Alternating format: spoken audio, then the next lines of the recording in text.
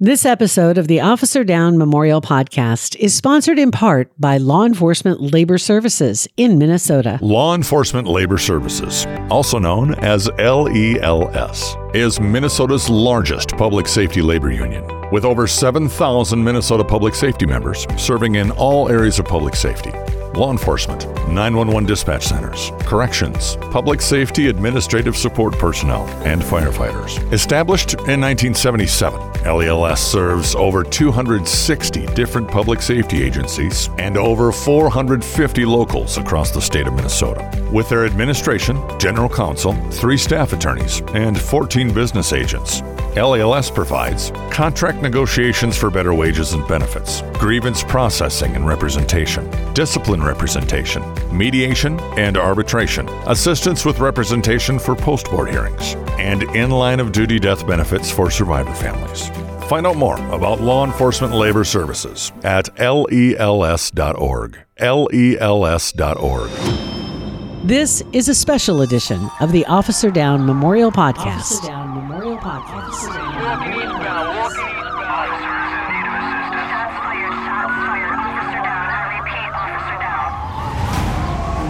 Hi, everyone. This is Scott. Thanks for joining us. Police Week is coming up, and May 15th is National Law Enforcement Memorial Day. So I wanted to take some time to introduce you to COPS, which is the Concerns of Police Survivors. This organization's been around since 1984, and it provides many resources for law enforcement. Now, I always thought of them as the primary national organization for supporting fallen officer survivor families, but I learned in this interview that they really do much, much more than that, including planning for agencies and officer families to help them prepare ahead of time in the event that they lose a hero. Also, support programs for agencies, for families, wellness programs for agencies, for cops, for dispatchers, for chaplains, or really for everyone involved in law enforcement. I already knew this was an amazing organization to begin with, but this interview really gave me a new appreciation for everything COPS does for law enforcement. So let's get started. I'm here talking with Tony Williams, who is COPS multimedia specialist. Now, Tony, let's start with the history of COPS. Absolutely. So on just your base level, COPS was started in 1984. We had about 110 survivors at that point. Now, to give you some perspective on that, we're at about 67,000 survivors today. Holy okay, wait. So in the beginning, it was how many? 110. And fast forward to now, you have 67,000.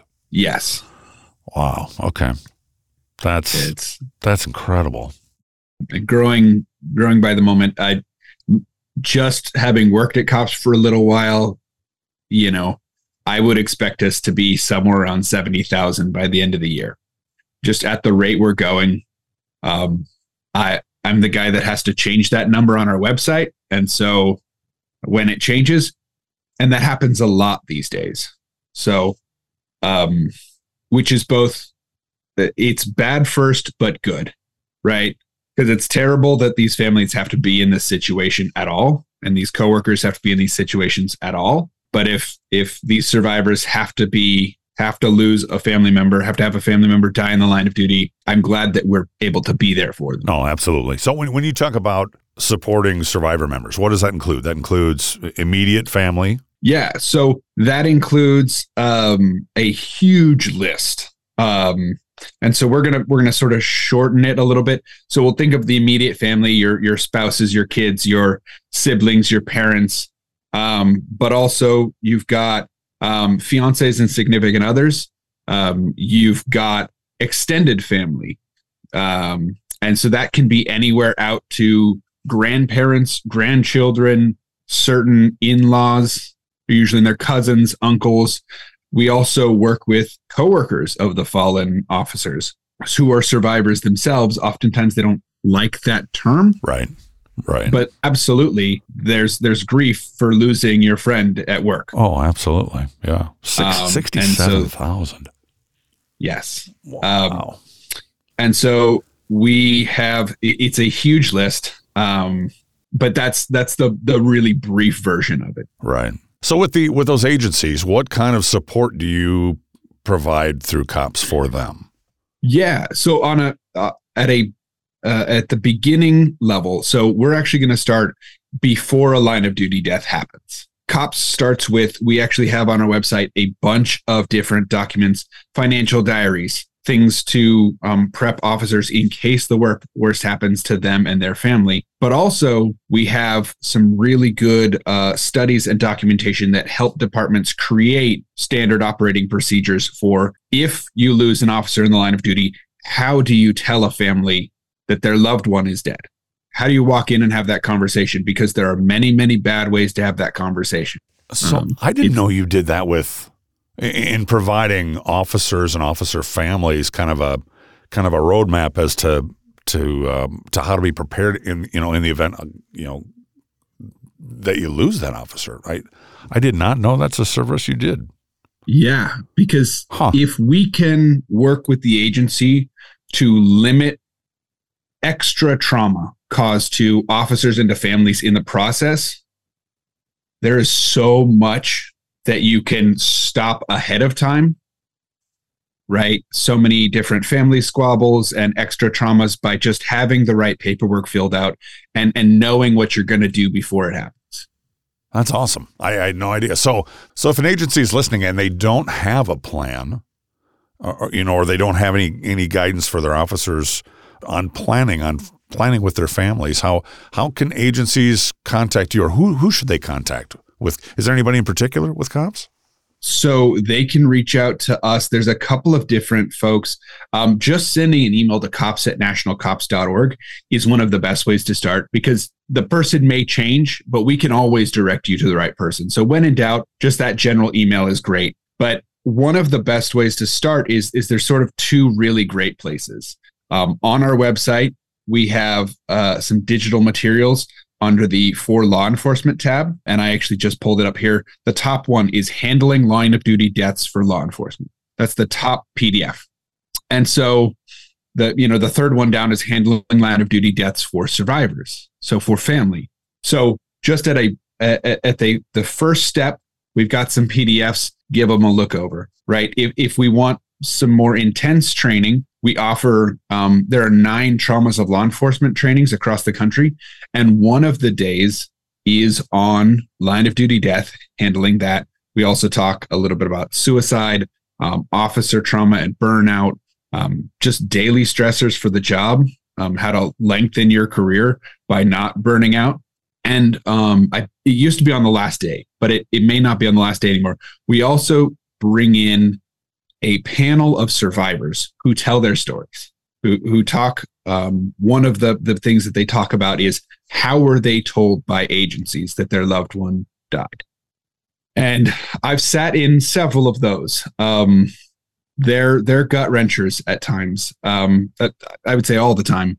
And you'll hear some really good stories, and you'll hear how it may have been a well-mannered, we tried to take care of the family, but we didn't do it in the best way. And that caused a huge rift between them and the department, which is not what any department wants. I had no idea you did that. I mean, and I've been involved with law enforcement memorials with the association for several years and worked with survivor families. So, but I guess I didn't know that backside of COPS. I didn't know. I always think of the survivor families and all the work you do with them, but and assumed you did work with agencies, but not that pre-planning aspect. I'll have to look at that for our agency, because I wasn't aware of that before. That's awesome. So with the survivor families, so if we have families that are listening who are survivor families, whether they're immediate family or their relatives or whatever, or friends, whatever the case may be, explain to them some of the events and some of the things that you guys do to support them after their fallen officer's gone. So a lot of what COPS does in physical events is bringing survivors together in whatever form that works for peer support. So for some folks, that's our 13 hands-on programs that we're doing this year. A lot of those are in rural Missouri, but some are up in Milwaukee. We have the Milwaukee area. We have our kids camp. In Georgia, we have our young adults camp. We'll have 2 suicide survivor retreats that we're working with Survivors of Blue Suicide on this year in Oklahoma. And these are all events where you get away from your daily stressors, right? You get away from the stress of your job, of your basic stressful things. And you just spend time with other survivors. There's mental health professionals if you need some counseling, if you've got something you want to talk through. There are sessions where you get to share your story with other survivors, and you'll hear other survivors tell your story. And one of the things that happens is you go, oh, wow, that happened to me too. And something in my story also happened to this person. And the connections are sometimes very, very uncanny. And one things we hear cops say is that nobody understands your loss like someone who has walked that path before. So we tend to group, say, spouses with spouses, fiancés and significant others with fiancés and significant others. The kids all go to kids camp together because a parent may not understand what a spouse is going through and vice versa. And a sibling may not understand the other groups. But you get a bunch of siblings together, and I've heard the conversations. There's a lot that they go, my family doesn't understand this about what I'm going through, but the rest of you all seem to. You all just get it. I don't have to explain it. I start talking about it. You go, yeah, I'm there. Wow, that's cool. So there's a couple of the recent stories that have been done on the podcast were referrals from cops. I'm trying to think, the Brandy Winfield story and then the Brian Etheridge story. And one of those two had mentioned the connection that kids had made in there was a Wisconsin retreat. Yes. So Kids Camp is the one in Wisconsin. It's like I said, it's about 2 hours from Milwaukee. So I said the Milwaukee area just because that's what folks might know. But yeah, Kids Camp is astounding because, like I said, with the other retreats, there is, especially with the young ones, there is a moment where they start to realize I'm not the kid whose parent died anymore. I'm just a kid. So they're no longer right in every class they've ever been in, every school, in every sports team. They're the kid who lost a parent, whose parent died. Out here, that's everybody. Huh. It's freeing. You don't think about that, being outside of that experience. Even myself, having worked with survivor families, I guess I never thought of that aspect of it about, not, like you said, not just to be able to be one of the kids. They don't have that opportunity in in that community. Huh. That's a different aspect of it too. So when you say 13 hands-on, so is it typically every month, or do you do a certain number every quarter, or how does that work? Or does it just so happen to be a number? Those are just the ones that we offer right now. Okay. So there's technically 14 that we have, but our Outward Bound adventure, we haven't been able to hold that. They still have extremely stringent COVID restrictions that basically say if you're in an airport, it's not going to happen. And we've got folks from all over the country. So we kind of have to use the airports. And because they go out and do heavy wilderness stuff, they can't have any sort of concern about your medical health, which is why they have those rules. But so we actually have 14 of the programs. And every few years, like this year, we partnered with Survivors of Blue Suicide to add the 2 suicide survivor retreats. So we're constantly, as we see needs arise and as we get the ability to do so, because, we're a maybe 30-person staff. I think it's closer to like 28 right now. But we're under 30 people at our national staff doing all of this. At some point, we run out of bandwidth to do everything, but we do as much as we can. And, when things are going well, we can add more. And so we're constantly adding more. I think in the last 10 years, we've added 5, because coworkers, I think was 2014. We've done coworkers for couples, spouses for couples, and then 2 suicide survivor retreats. So, and maybe even young adults camp in that. So it could be 6, but we've added a bunch in just the last 10 years. And I can see the need for concerns on police survivors is not going away. No, not anytime soon, unfortunately. So I imagine that number is going to continue to increase. But yeah, we also do 2 cops walks. Those are 25-mile walks split up over 2 days. Oh, wait. Where do you do that? 25-mile walk? Yeah. So we have one in Harpers Ferry, West Virginia. Okay.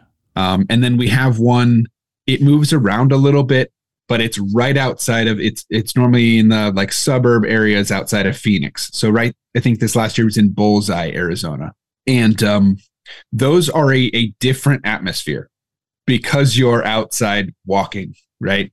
For several hours each day. Right. And you're sore and you know, depending on how well you prepped and how your shoes are, you got blisters and, but it's an accomplishment. And so what happens is as the day goes on, folks sort of clump up on this walk, right? You've got your fast people who are maybe jogging the entire thing. If they're absolute, I've seen it. It's wild. Really? Couldn't be me. No, me neither. Nope. Got, you know, all the different paces of walking and folks clump up and they'll walk together in teams and they'll just talk. They'll just, you know, they're almost always walking in honor of their officer, all officers, or a combination of specific officers. And so folks will ask, you know, tell me about your brother. Tell me about your coworker. And as you're walking and talking, you know, you just sort of talk and folks bond. And by the end of the weekend, as folks are crossing that finish line, you can see the accomplishment, the effort, the moment, and they're thinking about their officers that crossed the line, right? And just, you see folks just in tears finishing this, and you see other survivors just, you know, cheering them across the finish line, giving them the biggest hugs. You'll see folks, if somebody's almost not making it back, you'll see folks go back and walk another 2 miles to get them to the finish line. Oh, that's awesome. And that's when it's a very physical representation of how survivors and how cops helps folks on everybody's grief journey. Right. Because everybody's journey is different. Absolutely. You know, and it's interesting. I've never really, so peer support is something that's relatively new in law enforcement, you know, over the last 5 years, 10 years, 15 years, depending on the agency, depending on the area. In our agency in Southeast Minnesota, it's new within the last 5 years or so. But when you think of, I mean, this is essentially peer support. It's essentially the same type of support, but your peers are others that have had that loss and have experienced that loss and that trauma. And like you said, there's no other place you're going to get that. Mm-hmm. You know, that kind of bonding and that kind of support, and to be able to talk openly with somebody and know and trust that they get me, they get what I've been through, you know? Right. One of my favorite events every year is our young adults camp. I'm a teen at heart, so yep. I sort of that's awesome. Blend in a little bit, and I like going to that one quite a bit. I enjoy getting to spend time at every retreat, but I have a soft spot for our young adults and our kids, like most people do. And so during the week that we have them there, I talk. We have lunch together, and I talk with just about everybody, and they tell stories about, this person is my best friend in the whole wide world. And when I'm having a bad day, I can just text them, I'm having a bad day. I don't have to say anymore. Yeah. Yeah. And they know exactly what's going on. That's awesome. And especially, for everybody, that's huge. Right. Right. That is great. So I didn't know all those programs are available through COPS. I just think that's fantastic. So let's talk about, your biggest event of the year is Police Week. Yes. And so let's talk about that. Explain to the people who aren't familiar with it, if you had to paint a picture for them of what Police Week is and what to expect if you were to attend? What are they going to see? What happens there? Absolutely. So to start off with a small primer to make sure that I don't lose you in some terms here. Yeah. When I talk about Police Week, I almost never say Monday, Tuesday, Wednesday. The week is always centered around May 15th, which is Peace Officers Memorial Day. And that's been set since 1962. So we know that the candlelight vigil is always on the 13th. Whatever day of the week that is, it's always the 13th. We know that our conference is always on the 14th and the 16th. So I'll talk about the numbered days. Okay, I understand. Yep. Instead of Monday, Tuesday, Wednesday. Right. Because if I were to try to do that, I'd get all sorts of mixed up because it's different every year. The 15th is your big day, right? That's kind of the last big day of that event, or the 3-day event, right? Not exactly. No? Okay. So the 15th is, I would say, one of probably the biggest attended event. Absolutely. We have our conference is actually 2 days sandwiched around. So we actually have, so for us, Police Week is the 11th through the 17th, with 11th being an early arrival day. And we get folks into DC. So surviving families will fly, surviving families and coworkers will fly into DC. They'll be met at their gates at Reagan National Airport with an honor guard. Surviving families generally know this, but you can see I've been there when the honor guards have met families, and it's one thing knowing that you're going to walk into an honor guard, and it's another thing actually walking into the honor guard. Super emotional. Absolutely. Right. And then those officers will take those families, get them loaded on buses where they need to go to whichever hotel they're at, make sure they get sent off in the right direction. And then they'll meet up with another family and bring them in. Those buses, I don't know that we're doing this year, but in previous years, those buses have actually, Alexandria PD and Metro PD have shut down entire roads for our buses to get through DC to hotels. So how many people are we talking generally? So survivors, the last number I remember was about 9,000 survivors at Police Week, or at that are registered through COPS, depending on the event. So your Peace Officers Memorial Service will have somewhere around, and it may be bigger this year, I haven't heard a more recent number, somewhere around 40,000 folks attending. Oh my, I had no idea it was that big. Yeah. So to kind of continue on the week, because I find it the easiest to do this chronologically. Right, absolutely. So that early arrival is the 11th. Folks are still arriving on the 12th, but there's a couple of different law enforcement bike rides that show up in the area on that day. You have Law Enforcement United, which rides in. They'll ride into Haynes Point this year. They donate their law enforcement officers and survivors, and they donate money to COPS. And then there is Police Unity Tour that donates all of their proceeds to the National Law Enforcement Officers Memorial Fund. And they'll both have arrivals that day. And so there's a little bit of check-in and just basic sort of bookkeeping for the week, planning out, and taking a little bit of time to get settled in, because Police Week is so long and so heavy for a lot of folks. You kind of need a moment to gather yourself before you get going. The 13th is the Candlelight Vigil, which is, I would say, the most visually striking event of Police Week. So we're out on the National Mall. I was going to say it's on the mall. We'll have pictures online too, so people can look at some of the pictures. Awesome. Of that. So how many people? How many do you usually see at the Candlelight Vigil? If I had to guess, I'd say somewhere around 15,000, 20,000. See, that is just incredible. But that's just as someone who's looked back into the crowd, that's my guess. It's a massive number of people.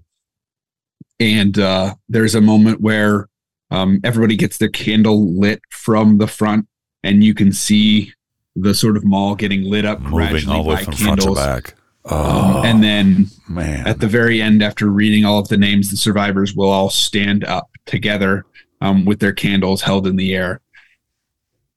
Wow, that's just goosebumps. Absolutely. Wow. And And of course, you'll spend the whole evening listening to names of fallen, right? Both historical and current year. The NLMF has their list of names that they use. On the 14th, we'll actually have support sessions, which are focused on peer support.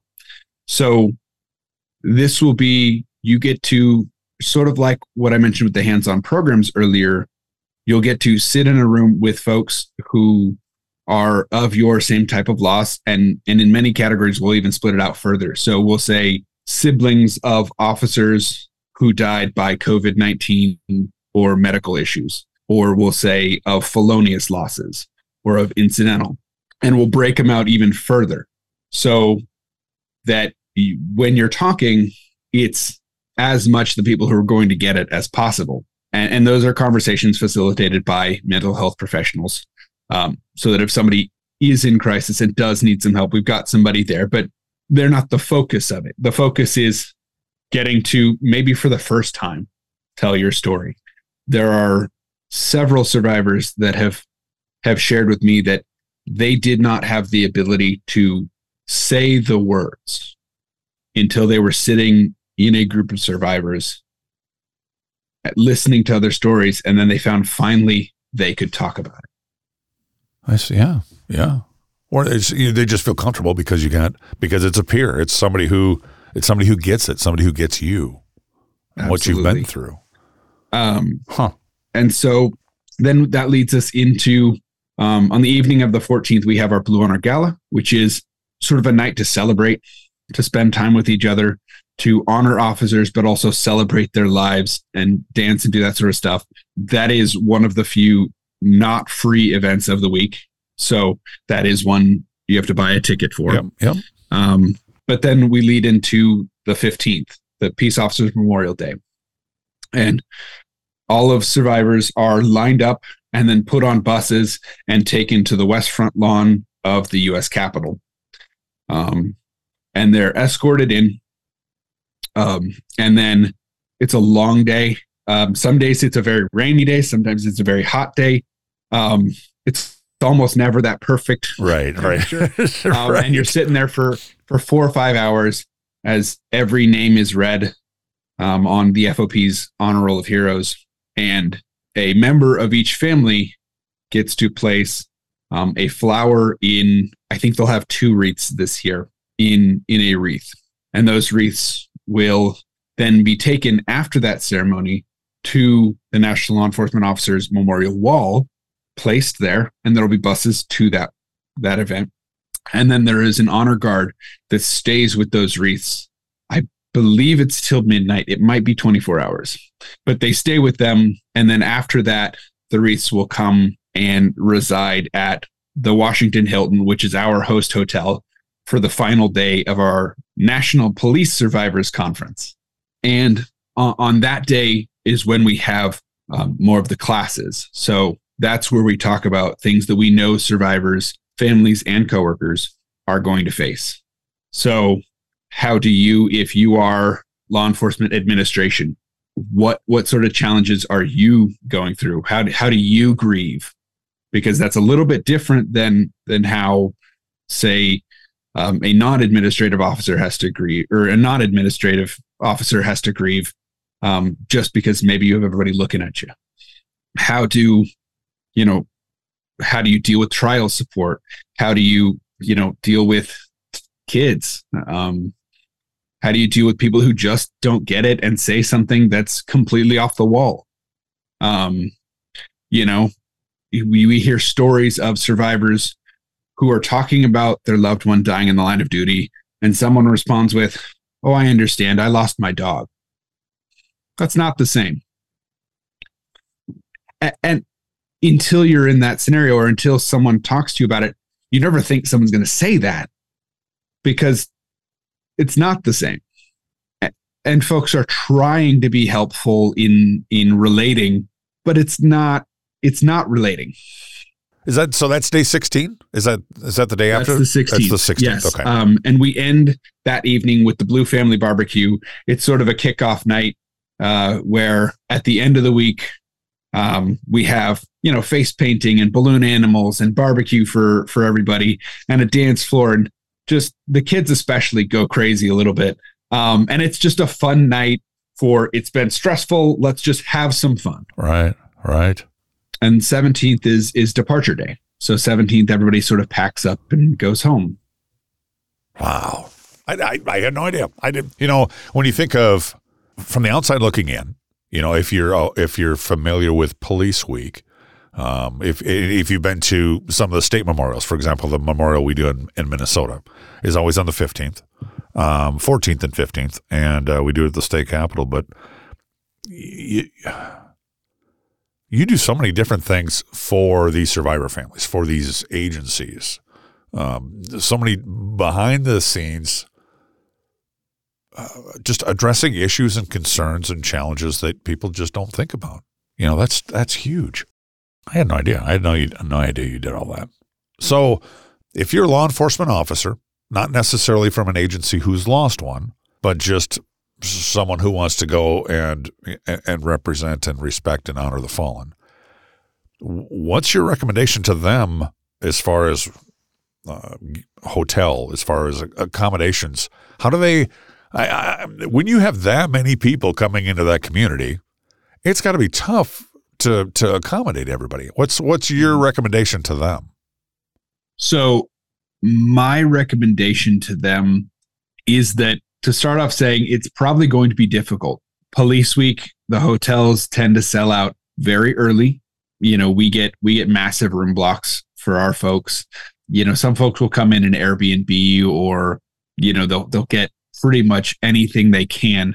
Knowing DC a little bit, if you're going to the public events, a lot of this stuff, right, the National Mall, the Capitol, are around metro lines. So if you're coming in from out of the area, the best way, in my mind, would be to get a hotel kind of away from everything and use your Metro Pass and come in. Because the Metro line comes in right underneath the memorial. Basically, yes. Essentially, you can walk right up from the Metro line. Oh yeah, to the wall, to the law enforcement memorial wall and the museum, yes. and yeah. So yeah, you're right. It does basically head right under the National Law Enforcement Officers memorial wall. So that's perfect, and that's within walking distance of the Capitol. I actually walked from point A to point B last year because it was kind of a nice day and we wanted to walk. Right. Right. I did it a couple of weeks ago. I was out there, and it's a great walk. And so that I think is one of the easiest ways, because you're not adding to traffic on the road that may delay survivors with buses. You're not dealing with maybe us shutting down the roads for survivors in buses. The Metro is always kind of busy, but it does run generally pretty reliably. Now, if they shut a section down for construction, it's a little bit harder for me to help you there. But, right. Understood. But those are generally in my recommendation. That's one of the better ways to do it, is to use the public transport in the area. So if you're a survivor family who's never been out there, or if you're from an agency who has a fallen officer and they want to come out and honor that fallen, when you say the blocks of rooms and reservations, do you do that for who are you doing that for? You do that, the survivor families, or I'm trying to figure out how that works. Yeah. So, and we're changing, it may change again next year, but this year, we actually changed the way we do that. Okay. In years past, we've just basically reserved all of the rooms, and then you register through us, tell us if you want a hotel, we book it for you. This year, because that became kind of a logistical nightmare for some folks, because sometimes they wouldn't get confirmation numbers, or they wouldn't have this or that. And it became easier just to do a special booking link that we have on our website, kind of hidden. And once you register for Police Week, we have a back-end link that will take you to those registration spots for those hotels. And you can pick one of the main COPS hotels and get in our room block as long as there's space. And then we try to get more space if we can't get folks in those. I think we actually had to bring in another hotel or two this year, just because we ran out of rooms. Because how many rooms are you accommodating? I mean, how many rooms are you blocking off for these families? Just a ballpark, just so people have an idea of what you're doing. So I actually do not have that number. I'm not sure, but what I can tell you is I think it's something like 6 hotels is effectively what we have. Now, we don't have every room in the hotels, but we have a lot of rooms in each hotel. But I can see logistically how that could be incredibly challenging to make sure because you want to take care of everybody, and you don't want frustration. You want people to come and relax, and it's stressful enough the way it is, honoring their fallen and coming and remembering and getting with peers. But travel in DC or just getting around in DC can be challenging at best. Mm-hmm. So that's a big undertaking for you guys. Yeah. We also we have a National Police Week app that COPS works on, NLEOMF works on, and FOP and the FOP auxiliary. We work on those all together. And that'll provide stuff like it'll link you to DC's Metro Rail website if you need to get places.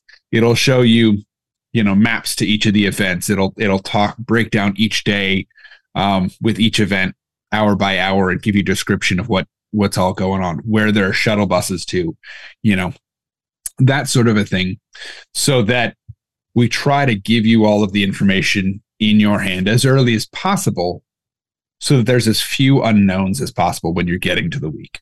Okay. Yeah. So how early should people contact you if they think I want to come out for Police Week? For example, me, I have not been out yet.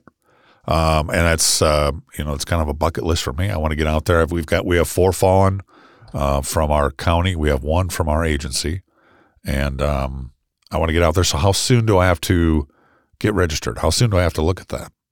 So the registration deadline is usually around March 26th. It might shift just a couple of days either way.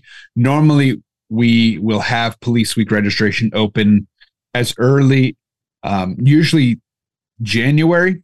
I think one year we had it open as early as like October. We were really on our game that year. But January is when it definitively will be open by.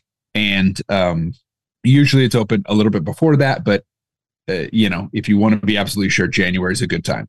So that's generally a good time to get your name in that. And that's usually before a lot of the rooms start selling out and things like that. Okay, that's awesome. So if people want to support COPS, what's the best way they can support you guys? Is it monetarily? How do people find out about you? Find out more about supporting the organization? Yeah. So one of the best ways to support COPS is to talk about us. And you can learn a lot. And you can also find links to donate and all of the digital materials we've talked about and all the different events at concernsofpolicesurvivors.org. That's our website. And donations are extremely helpful, but we understand not everybody can give donations. But every little bit helps, right? It's something like $50 for meals or $100 for meals at Police Week will help, a survivor basically get meals during the week. Those sorts of things. But beyond that, we find that a lot of agencies, right, you didn't know about all the things that we did before we started talking today. That's our biggest thing, is a lot of folks we can't help because they don't know about us. And I'm pretty involved. Between the Officer Down Memorial Podcast, between the Minnesota Law Enforcement Memorial Association and some of the legislative stuff I've been involved in, but I just didn't know. I mean, unfortunately, I've never been on the side to where I've needed necessarily that support. I had no idea. Yeah. So a huge way of supporting is by letting folks know about us and by letting especially agencies know that these resources are here for them. And sometimes they need a little convincing that they actually need to go and fill out those financial diaries and do the SOPs. And because there is sometimes a stigma about we don't talk about line of duty death because then it might happen. Right.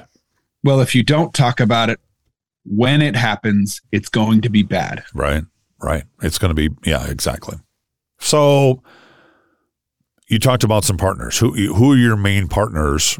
If they're partners you want to mention for Police Week? It's just such a huge event. So part of our sort of boots on the ground team is the Fraternal Order of Police and Auxiliary. Okay. And the National Law Enforcement Officers Memorial Fund.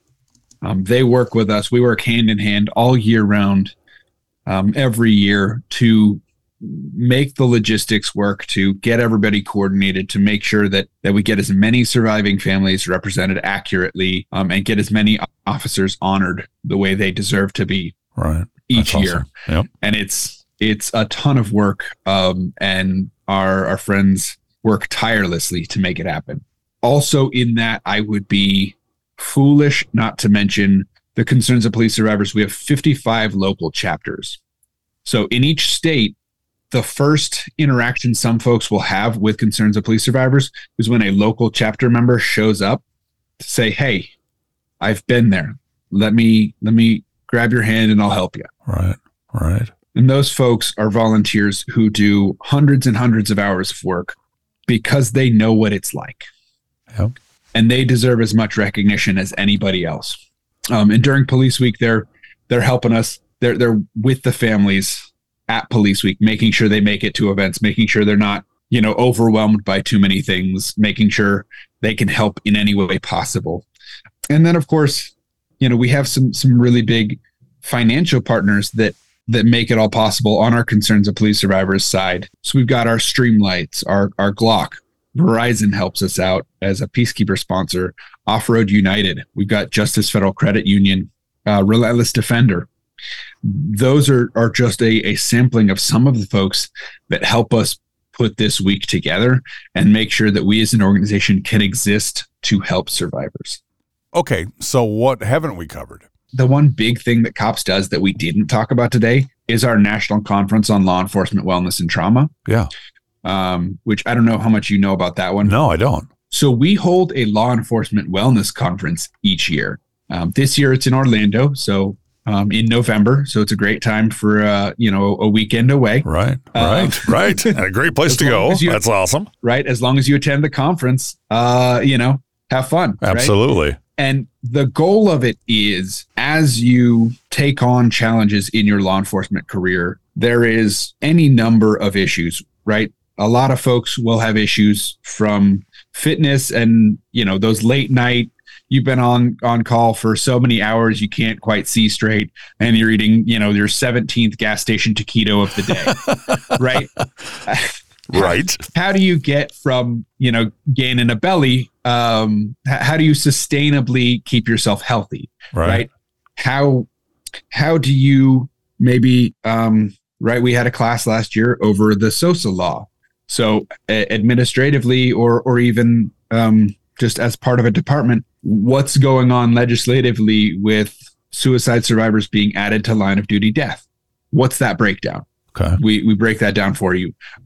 We had a class last year, and we're actually doing a webinar on it here pretty soon. That is law enforcement skills that can kill your relationships, because sometimes officers are skeptical and aware and suspicious, and it keeps them alive on the streets. Right. But with your loved one, that's not great. Yeah. And it can eat away at your relationships. Right. All of these types of things we cover. I think last year we had something like 35 different topic categories, and we had a bunch of different classes throughout the weekend. Usually we try to get it some sort of certified so that folks in the area can get educational credits for it or credits for training. Sometimes it's up to your department whether they honor that, but we do make an effort to make sure that that's something that you can take back home. You'll have at least a certificate or something that says, hey, I attended this and took these classes. And then it's also networking as well. So, and it is for everybody in law enforcement. There's stuff for dispatch, there's stuff for administration, there's stuff for folks doing patrol and beat. There's a little bit of everybody, peer support, chaplains, all have stuff there for them. So it really is about lengthening and strengthening the career of officers in the now. So what are the dates this year for that? So it's normally over a weekend. So the dates this year are check-in is November 9th and the conference ends November 12th. I didn't know you did that either. Right through the 12th. Yeah. November. We've got sort of it's goofy, but I like to think of us as sort of a many-armed octopus. Right. You keep going, there's another arm. Where did this come from? Right. But officer wellness is such a huge thing right now. Yes. You've got to have seen that. That's got to have really changed, even for the work that you guys do over the last several years, I'm assuming. Yeah. This last year we were in the Dallas area, and we had something like, I want to say it was 850 plus officers for the conference. Wow. Just for a couple of days. And it was life-changing. Wow. That's awesome. So where can people find out more about you, or how can they follow you? What social media are you on? So we're on just as many social medias as we can think of. The main ones: Facebook, Twitter, Instagram, LinkedIn. We've got a YouTube. Yeah, those are the big ones. So most of those places, we are at National Cops. The only one that you'll find us kind of different, YouTube's a little bit squirrely on usernames, and Instagram is concerns_of_police_survivors. Gotcha. Which is a mouthful and a half. But so they can follow you on any of those. So then the website is concernsofpolicesurvivors.org. Okay. As important as Police Week is, one of the other things that is important are, as you kind of mentioned, those local memorials as well. So I would encourage folks, especially officers, but anybody who can't make it to maybe National Police Week, to maybe they can make it to their state memorial, or even if they can't do that, to do something in honor of Police Week, some way just across this nation to let survivors know we're there for them. There you go, everyone. Tony Williams from COPS. Thanks, Tony, for sharing your mission with us. If you'd like to learn more about COPS, maybe you're interested in supporting COPS, or maybe you're interested in taking advantage of some of their great programs for agencies or for families, we've put the website link in the story notes, so check it out. Also, we've shared some amazing photos from past Police Weeks in Washington, D.C. to give you a better idea of what Tony and I were talking about Police Week, about this incredibly humbling and powerful program that they organize each year in D.C. for fallen officer families. Also, as Tony said, please take the time to check out your state and local law enforcement memorial programs this month. And make sure you take the time to thank your local law enforcement for their service, for their sacrifice in your communities. These men and women need to hear our support now more than ever. Thanks for listening, everyone. We'll be back soon. Walking eastbound. Thank you for listening to this special edition of the Officer Down Memorial Podcast.